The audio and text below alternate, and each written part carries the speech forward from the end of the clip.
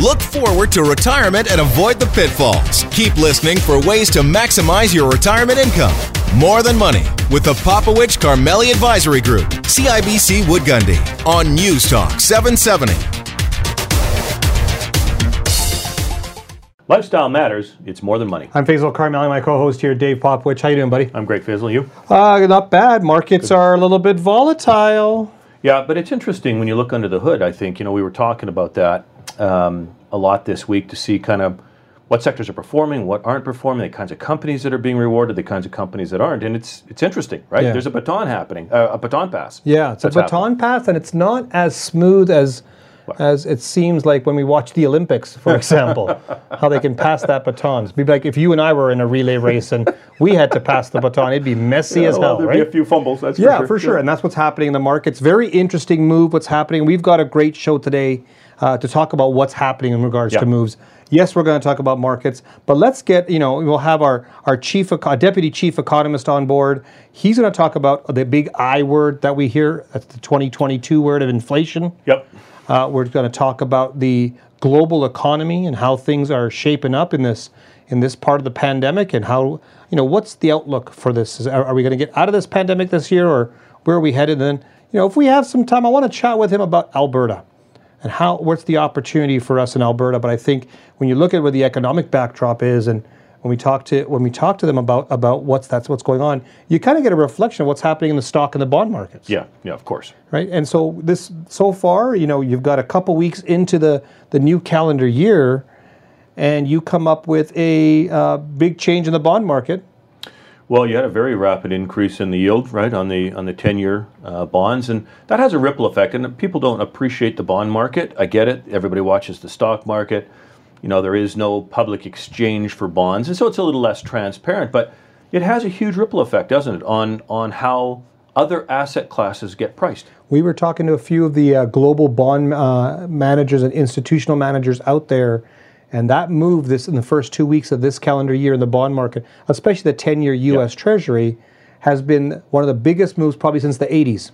Oh, it's really aggressive, and it's not much. Like, we're talking about 25, 30 basis points of move, but it's against a backdrop of a 1.3% yield, right? Correct. So when you look at it on a percentage basis, it is pretty aggressive move. And that shifts what happens in the stock market. The bond market's a nice gives you the tea leaves of what's going to happen in the stock market, and the stock market comes out and says, wait a minute, we don't like certain sectors that have high growth multiples. Maybe we're not going to grow as much, or the risk that these companies are taking on. And those who watch the index may not have seen the carnage in the market. Right. Because there have been companies in the last 2-3 weeks that are down 50, 60, 70%. And no one's really focusing on those companies. Mainly they've gone up last year to numbers and valuations that were like, this is crazy. So it's nice to see that the markets are catching up to our thesis. Yeah, and let's just talk for just a quick minute, Faisal, about why that happens. So why as interest rates move up, do things like risk assets, those companies that you just referenced that maybe don't have any income, they've got no revenue coming in, right? They're great ideas. Why do they get sold off? Yeah, there's two parts. One is, do they have some revenue coming in, is it growing? And if that's not the case, that's a problem number one. Right. And we heard about that in the tech industry. Right.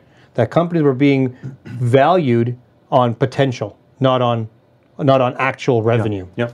Then you look at some of these companies that have negative profit margins. They're losing money just by, I call them zombies. Yeah. Here we go again. Or they're not even generating revenue yet, right? They're pre-revenue stage. They're pre-revenue stage and they've gone crazy. Right. Or they're non-profit companies. Right. And so let's go back to about around this time last year. I was adamant that there was a bunch of zombies. Yeah. And you called it. Absolutely. They're dead companies in my view, but they're roaming the earth, and people were thinking they're the best things since sliced bread, and they got run up, and it makes it a very challenging market when you see companies grow by the amount that they did, and we're talking high double-digit returns, in some cases 100, 200, 300% returns, and people going, how come we didn't get that? They're feeling that FOMO, right? Yeah. And now you go, well, we got to stay disciplined. Well, the discipline kicks in this year, and they're getting decimated. Yeah, and so as interest rates go up, you think about as a rational investor, you say to yourself, well, I could put money over here in a 10-year, U.S. government bond and get 1.7% this year versus maybe in the pandemic getting 0.5% for a 10-year, right? A German bond even negative. Yeah. So as those interest rates go higher, a rational investor says, okay, well, I can get more now for less risk. And so that mechanism right there is the ripple through other markets, right? And so you start comparing, well, if I hold this and I can hold an S&P company that's paying a dividend that when I was getting 0.5% on my bond and 1.5% on my dividend looked very attractive. Yeah.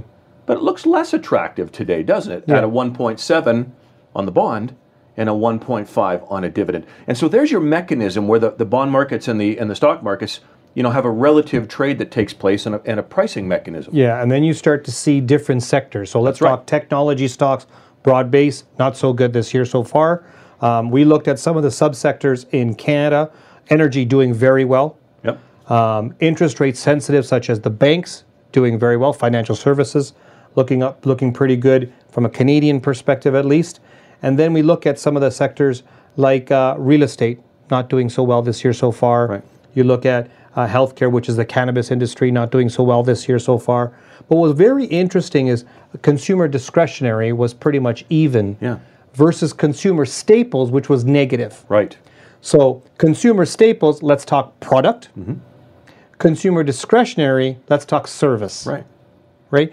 And so there's a change happening in the economy as people go back to work, as people start to live somewhat of a normal life. They're going to require different services outside the home than products when they were in the home. Yeah. And, you could also look at the inflationary story and you could see, we saw some retail numbers that indicate people are maybe pulling back a little bit on purchases because prices are higher. So maybe deferring some of those purchases. And that's a staples side story.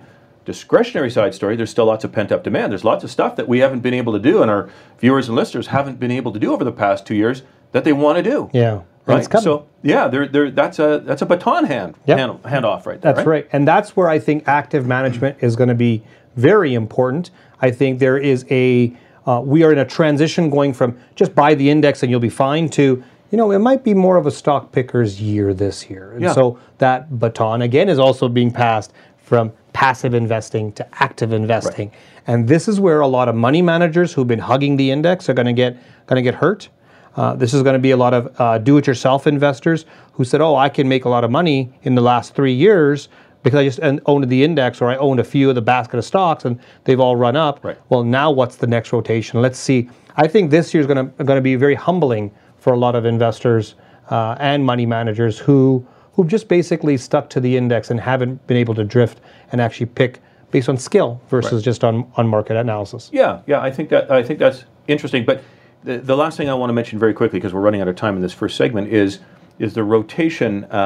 Last year we had this tide lifted all ships kind of thing. 2020 was not that. You had to be pretty strategic. I mean, the tide did catch some of those ships for sure. This year is likely to be the same. And so it's interesting to not just measure for a very small period of time, right? Success it's the track record over, 3, 5 years, 10 years, when you're looking at that, to be able to weather these different ups and downs, right? Because there's value trades, there's growth trades, there's active, there's passive components, so on and so forth. Fascinating stuff. That's why I love my job. Faisal, one of the biggest questions that we get, and we're starting the year with the headline focus is all around inflation. The I word, Yeah. And how's it going to impact me? And what does it mean from an investment perspective? And we've heard transitory, and now it's not transitory. What's going on with inflation? Yeah, and multi-decade highs. Yeah. 7% in the U.S., 5.5% core inflation rate in the U.S., not seen since the 80s. Right. This is a problem. Well, or it is a problem. Or is it? Yeah, well, it's a short-term problem at least, right? And let's get a sense. We want to get a sense of where this inflation is coming from and how we should be thinking about it and its longer-term impacts. And nobody better to help us with that than Benny Tall, who's the Deputy Chief Economist at CIBC World Markets, a regular recurring guest. Benny, welcome back to the show. A pleasure. Thank you. Okay, so you heard our setup there. I'd like to maybe just get your initial thoughts on inflation. You talk to lots of retail investors like we do, and people are really worried. They're going to the grocery store and they're paying more. They're going to fill up their car and they're paying more. And as particularly retirees, people are worried that this is going to just destroy their retirement. So maybe just give us your take on inflation, where it's coming from. Yes, that's the key question. And I think that we have to put things in perspective, because when you are in a situation, and we are in a situation, you tend to exaggerate the long-term impact of that situation. Same goes for COVID. You know, people thought about COVID as a condition, it will be with us forever. We know that will not be the case. Same goes for inflation. Now, it is true that nobody knows where inflation will be 4 or 6 months from now. And when I say nobody, I include the Bank of Canada, the Fed. Nobody knows. We are all pretending, but we don't know. And we have to face it, because there are so many forces and we can discuss them. At the same time, we also have to realize one thing, and that's extremely important. At the end of the day, this is not about inflation. This is about how much the Bank of Canada and the Fed will have to raise interest rates to bring inflation back to where it belongs. You see, for decades now, the Bank of Canada and the Fed and the ECB in Europe have been building their reputation as inflation fighters for decades. They work very hard to do so. Believe me, they are not going to throw it away. They will fight inflation if there is a need, and they will raise interest rates. So the question is not whether or not inflation will be 7% a year or 2 years from now, but what it will take to bring it back to 2%, because it will go back to 2%. The question is, what will be the cost? Now, if you talk about the sources of those inflation forces, we have to see how much of it is related to COVID and how much of it is more than that. And the number one issue that we are all discussing is the supply chain issues. Yeah, you cannot get anything, and that's why prices are rising, rightly so. But this is important to understand. This is not really a supply chain issue. This is a demand shock. You see, if you look at what's happening in the US when it comes to consumptions of goods, we are talking about a situation in which it is about 25% higher than where it should be. Why? You press a button and you get your exercise bike. It's very easy. 25% more than it should be. Just to put it in perspective, it's like parachuting 75 million Americans, new Americans, and the minute they land, they start spending. 75 million people overnight. That's what we are talking about. This is a demand shock for goods that you have to ship. Even a normally functioning supply system will have difficulties dealing with this demand shock. And of course, this is not a normally functioning supply system for obvious reasons. At the same time, you take COVID out of the equation, and this supply chain issue will disappear. We have seen it before Omicron. It started to ease, and then we had the Omicron story. And if I'm right, or even semi-right, and by spring, summer, we'll go back to semi-normal, then you will see it easing.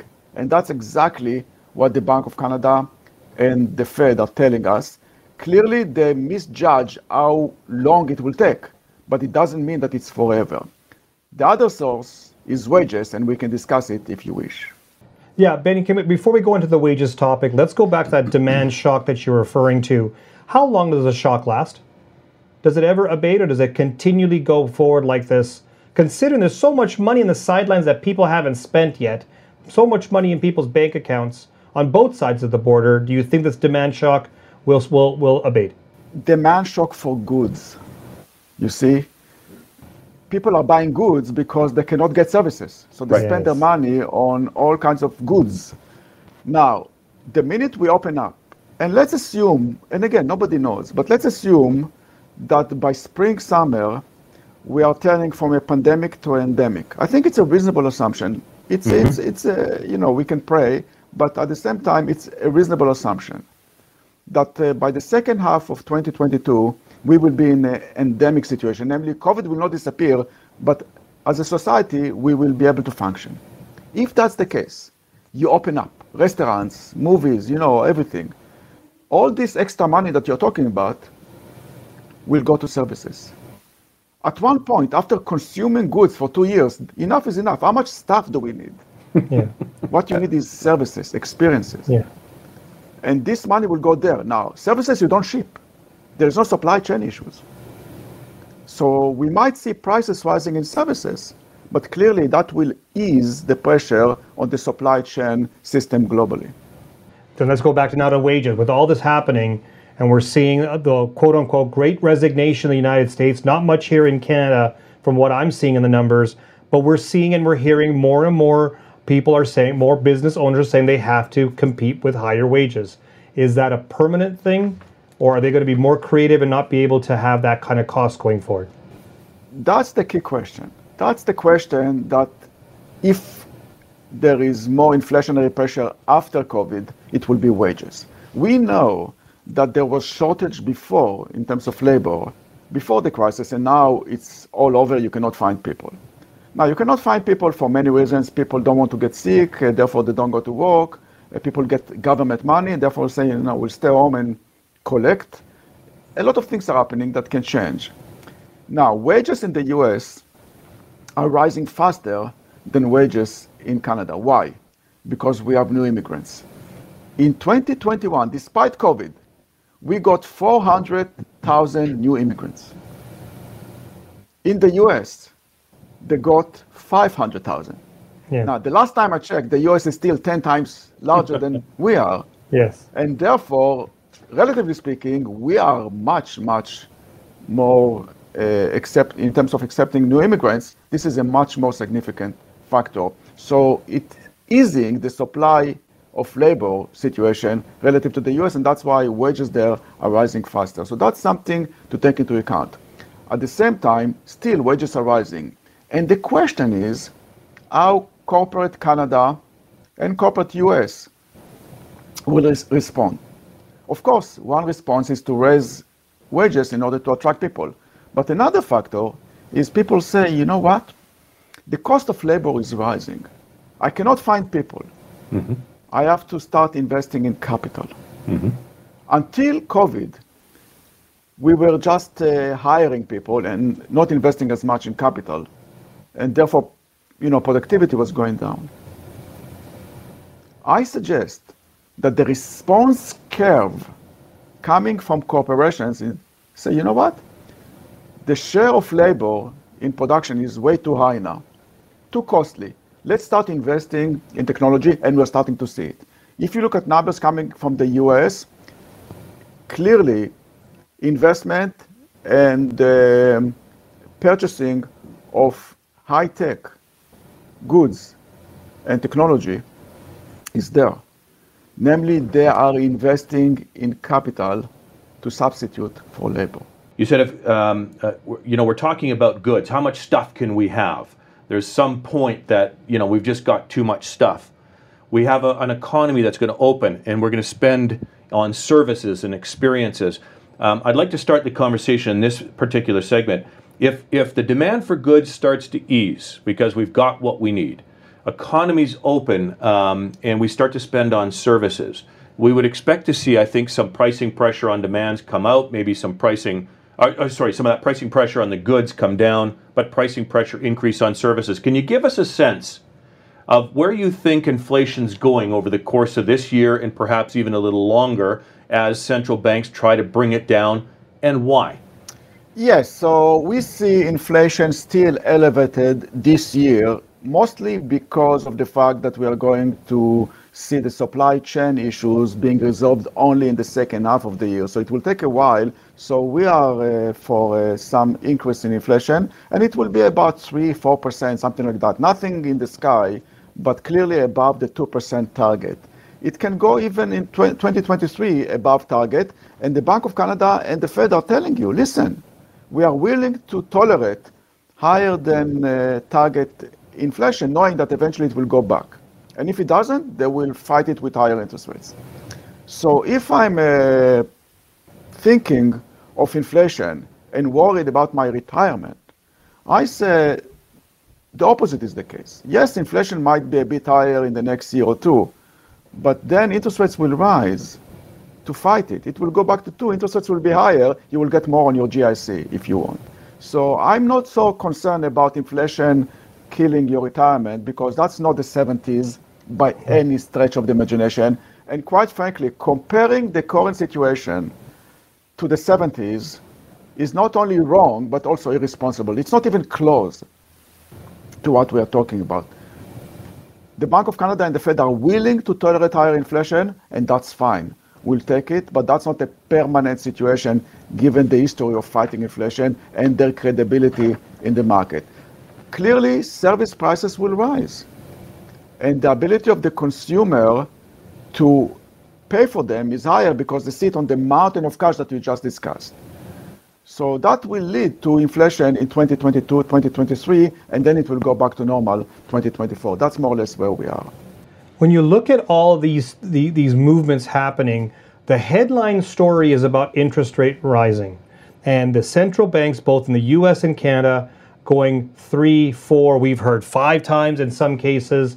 What's your take on interest rate increases on both sides of the border? Do you think 4 or 5 times in the U.S., 3, 4 times in Canada? Yes, I think interest rates have to rise, because if I ask you what is the most mispriced asset out there, and I will say cash. I think that cash is mispriced. I think we need higher interest rates. 25 basis points is emergency rates. Yes, we have Omicron, but there's no emergency as far as the economy is concerned. Right. The labor market is on fire. We cannot find people. Wages are rising. Inflation is rising. You need to raise interest rates. And if it was up to me, I would start now. Now, I know that there is a possibility that the Bank of Canada will start moving late this month.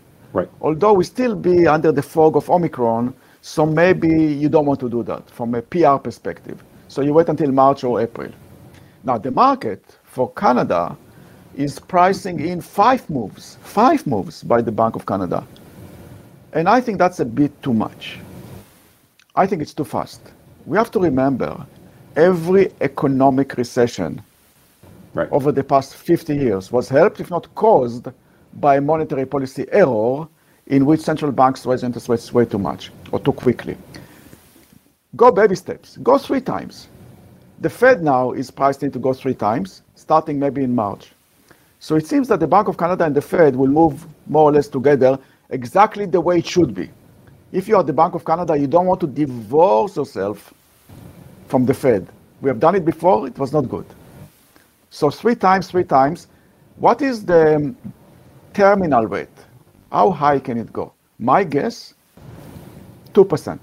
So 25 basis points, 2% over the course of 3 years. That's more or less where I see interest rates. When you look at that interest rates going up on both sides of the border in tandem, and if they don't, one thing that's talked about quite a bit by economists is the interest rate differential between US and Canada, which then reflects to the currency market. Where do you see the Canadian dollar versus the US with all these changes over the next 12 to 24 months? Yes, of course, as you know, predicting currencies is almost impossible. They have their own mind, but let's try. So there are 2 factors that impact the currency at any point in time. One is commodities, the other is interest rates. Let's call the commodity market neutral, namely oil prices, other commodities. I don't see them going down dramatically, but I don't see them going up dramatically in this environment. They are elevated already. So for 2022, let's call it neutral. So you have the interest rate story really impacting the currency more than anything else. And here, again, remember, the market is pricing in 5 times. If the Bank of Canada moves only 3 times, that means that the market is pricing in too aggressive interest rates trajectory, and therefore you don't get it, you lose 1 or 2 cents as far as the Canadian dollar is concerned. And that's basically what I see during the course of 2022. Yeah. Benny, so if we accept that interest rates are going higher over the course of the next 3 years, and we don't know the path necessarily, how quickly they'll do it, but they're going to go higher, what does that mean from a global economic recovery perspective? Well, remember, interest rates are rising for a reason. They're rising because the economy is doing fine. So I don't see it as a major negative for economic growth. Remember, We have so much money in the system. This money will be spent in 2022, 2023. So this is actually a reflection of a strong economy, some inflation, and therefore you raise interest rates, and you really normalize interest rates. It's not going to derail the economy. It might have some impact on specific markets, like the housing market, that is extremely sensitive to higher interest rates, and that's a good thing. That's a good thing because we do need the housing market to stabilize. So to me, that would be a very positive development if we stop talking about housing for a while, and that's something that I really would like to see. So I think that interest rates will be rising, but it will be a reflection of a strong economy, clearly a stronger European, even Chinese economy, and clearly North American economy, with some impact on local markets.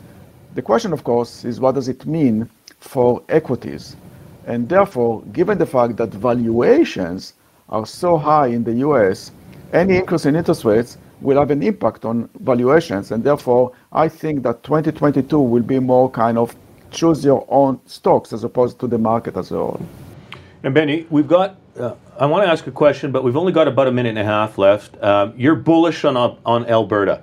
Can you give us a high-level sense of why that is in a minute and a half? Well, I'm bullish on Alberta because Alberta is starting from an extremely low level of activity. So Alberta will outperform the rest of the economy, economically speaking, not because it's so great, but because it's starting from a very low base. The oil market is elevated. It might remain elevated. I don't see a major correction in oil prices.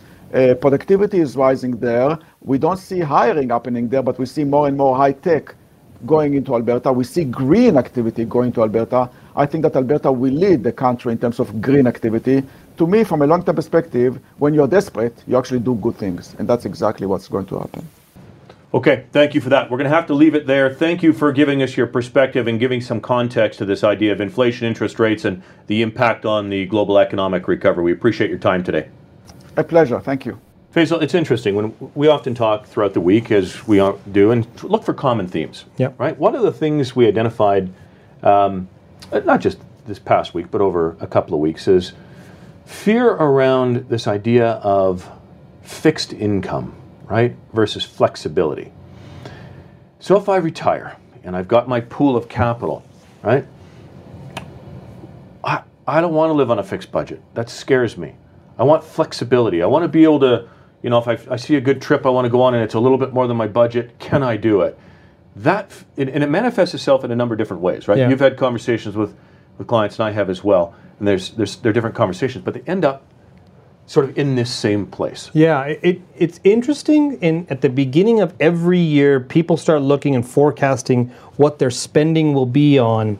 And then you get the responses, at least we do, from clients and listeners and viewers of our show about what their thoughts are for the year. When we have conversations, they kind of fall into two different camps. And I call it the Dave and Faisal camp, okay? Because you and I, on how we see finances, come from different disciplines, yet we work together for the same objective. And how I explain it to our clients, and I'll explain it to our listeners today, is there are two different types of individuals. One who has structure, which gives them empowerment, and one who prefers flexibility or freedom, which gives them empowerment. Right. Either decision is still empowerment, but it depends on the individual based on a whole bunch of factors like how you were raised or what kind of experiences you've had when you were employed, to what your family situation is like, a whole bunch of different variables to come out. And the situation that I explain to our clients is, let's say you need $8,000 a month to live off of in your retirement. Now, you can be the Dave Popovich, and you can live on that $8,000 a month, and God forbid you go too much the next month. Let's say you spend $9,000. Yeah. Knowing you, Dave, I know that if you spend $9,000 in January, come February, your budget's going to go down to $7,000, so you could average out your $8,000 a month budget. Have you been talking to Maddie? Yes, and this is part of the pet peeve both of us have about you. You're too focused on that number, and that gives you empowerment. Right. Control, right? That gives you control. Right. For me, I'm opposite. The Faisal way of I like doing it is just tell me what my freedom within boundaries is. Can I go up to $10,000 a month, or can I go less than $8,000? Absolutely. As I continually go at $10,000, what am I giving up? Right. And that's usually something in the future that I'm taking away. Is it a legacy for my family? Right. Is it a another trip that I want to go on to? Is it maybe healthcare that there's something I'm going to be giving up if I spend more today. Right. But I want to know that so I can make the decision on a value based upon what I'm purchasing. Right. That gives me freedom within boundaries, and I don't have to worry about the next month. God forbid I got to start cutting my budget to go down to $7,000 a month because I spend $9,000 a month. Like that to me is just crazy. Like, you'd be a great finance minister. No, I'd cut all the services. But you'd have a great balanced budget, let me tell you. That's true. I think you'd be the first finance minister that has a balanced budget, I think in my lifetime, the way that you do it, right? So I think when we look at that, we've got these two different types of people. And when you're in the opposite camp, if you prefer freedom and flexibility, but you're being told by your advisor, you have $8,000 a month, you have to live on that every single month, that can be intimidating. Yeah, and it's not the truth, right? I think you struck on a very interesting chord about the empowerment piece. But the fact of the matter is, in retirement, nobody lives on a fixed income. Right? You may think of it that way. And let's talk about, there are individuals, many Canadians are living on certain types of income. Let's talk old age security, Canadian pension plan, maybe government income supplement, and that's their life. Yeah, sorry, I said that that's wrong. a fixed income. So yes, you're stuck with that. So any impact of inflation or higher cost to anything will take an impact to you. Now that's a certain percentage of the population. There's another percentage of the population that has additional savings to give them the lifestyle they have been accustomed to through their working years, so they're not 100% dependent on CPP, old age security, and if they are in that situation, government income supplement. Yeah. Now, when you have these savings or this money set aside for the retirement, now you're not on a fixed income.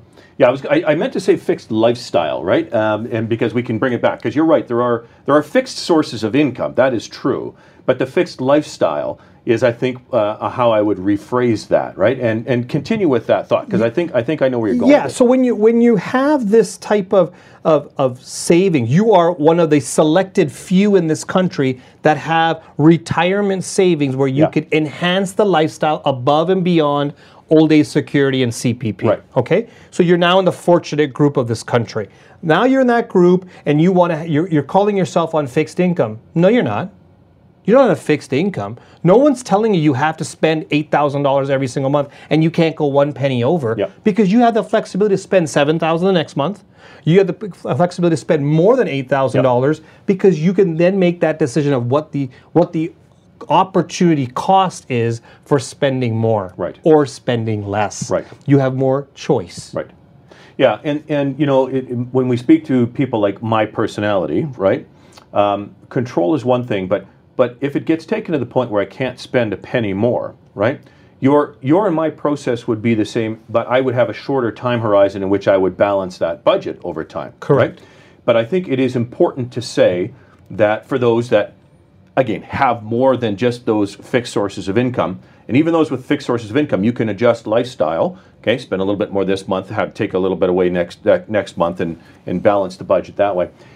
What's important to know is, in the conversations that I've been having, okay, for those that have savings that they're going to be drawing on, it's about the timing of those savings. And there is very little that if you overspend, if it's me, right, I overspend on that $8,000 in a month, the implication isn't tomorrow. It's not next week. It's not a month from now. But it's interesting, Dave, that at the beginning of the year, our clients, some of them, our listeners, some of them, come to us, and that's their fear. No, for sure.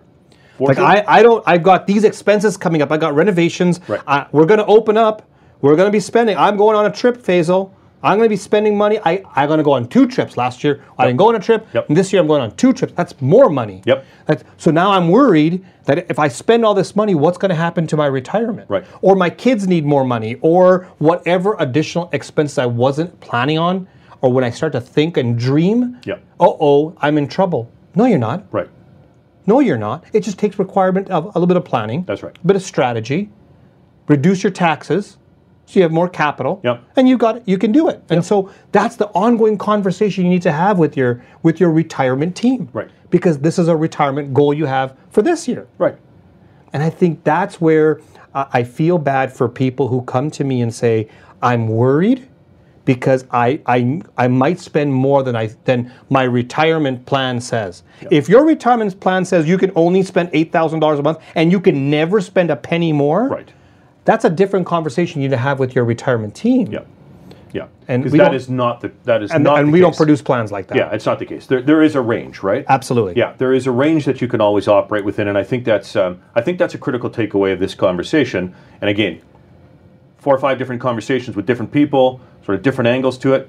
The conclusion, all the same. Yeah. Right? There is a freedom within boundaries. And there's empowerment. That's no right. matter which way, if you're Dave Popowich and his spending style or you're Faisal Karmali and his spending style, there's empowerment in both of those. Pick what works for you. Work with your retirement team. Have that conversation, and you can actually have a great 2022. Yeah, I think so. Okay, so we've got to help people not just have a great 2022. Yep. Right? But this is an ongoing process, and I hope people take that away from the conversation we've just had. Decisions today can have implications later, okay? And planning we do for later can have implications today. So it's a dynamic process, and we got to talk about that. Yeah, so if you look at that dynamic process and you look at some of the biggest concerns that people have, number 1, can I retire? That's right. Number 2, will I run out of money because of my lifestyle spending? Number 3, all this talk about inflation, how's it going to impact me? Number 4, what about taxes? Right. We know taxes are going up. I have yet to meet somebody from a government or from any type of economist or analyst saying taxes are going down. Right. Haven't met one yet. And number 5, healthcare. We are going to age and we will need more health services. And we feel, and a lot of our clients feel, it's out of pocket. Right. Now, when you have all these issues and you want to leave some money behind in a legacy for your family, you have all these concerns. How do you bulletproof that with all these different goals and objectives? Yeah. Well, we've got that solution. We've got that strategy, that structure, and that discipline. And we're going to talk about it on Tuesday, January 18th, 7 p.m., live online. You need to register for this. So go to morethanmoneyradio.com. That's morethanmoneyradio.com to register. On behalf of Faisal and myself, Dave, we want to thank you for joining us for another edition of More Than Money on 770 CHQR. We look forward to chatting with you next week.